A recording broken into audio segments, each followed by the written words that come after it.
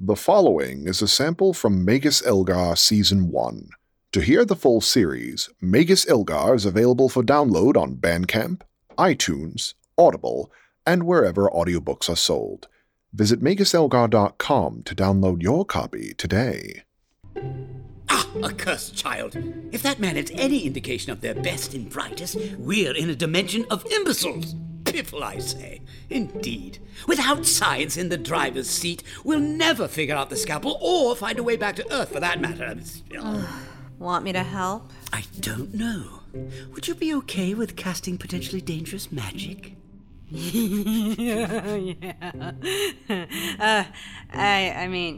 sure, I guess. You haven't sounded this excited since I taught you chemistry. You told me if it was in the wrong hands, someone could melt a body into soft jelly. Yes? Well, it's never felt like a better time to have the wrong hands. Here, I took the liberty of stealing one of Magus Elgar's books. Oh, that's what I love about you, Kaylee. You always manage to save time by adding just a dash of ethical ambiguity.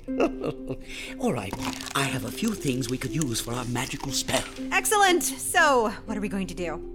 I think summoning a fire demon might be a good way to start our magic careers. Well, no. I was thinking something a bit more basic.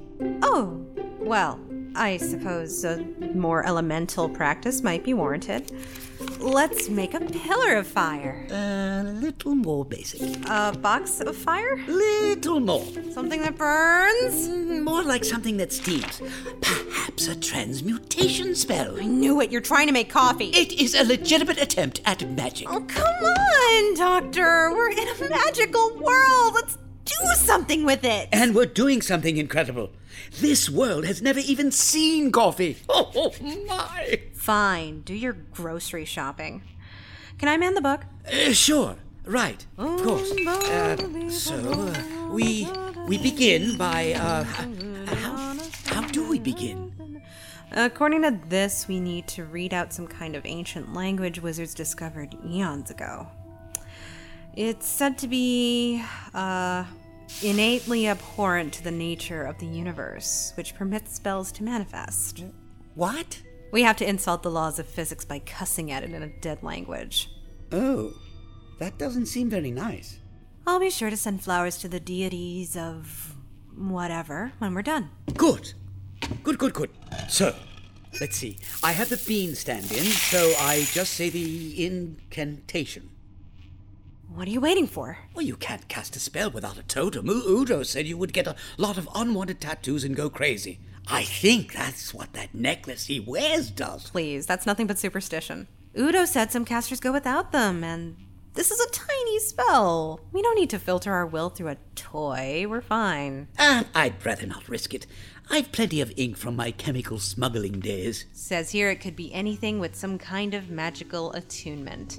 Necklaces, charm bracelets. I think Magus Elgar said he had one embedded in his skull. Thus the plot thins with that man. Oh, well, all right. So, beans, totem. Should this little jade tiki head thing do? Probably. I'll take this one. Udo said the eye has something to do with their version of hell. So, that's awesome. Also, pure silver. Probably worth something. All right. Do you have the incantation? Yeah. Let me just... right here. Right. Okay. So... Inflex Garfetol for Nazi! Nothing happened. Perhaps the inflection was wrong. Give me a moment. Inflex Garfetol for Nazi! Maybe it's not taking you seriously. But why not? Maybe because you sound like a midwife smacking a cat. I just laughed. It's flex! Garfetol Nazi! Okay. Flexing. This was funny at first, but now it's starting to get sad. Come on! Give me my coffee, you vitally dead. Is it any wonder people think you have an addiction problem? I can't stand to see you like this. Here, let me do it. What makes you think it'll work for you? The book says you have to channel your spirit with the desire to fulfill your spell. When you say it, you have to mean it. That, and I actually know what the words mean. What? Inflex Scarpatal Panache! Haley! I thought we were making coffee! We're making fire coffee! Die, beans! Face my mastery over the elements!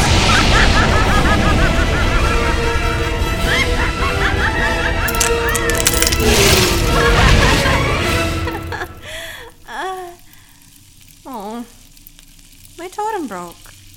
That was fast. Oh, fantastic work, Haley. What happened? You turned the beans to coal. If we were working on cartoon logic, you'd have done great. I'm sure Professor Biotical would have been proud. Her name is Dr. Protobiotica.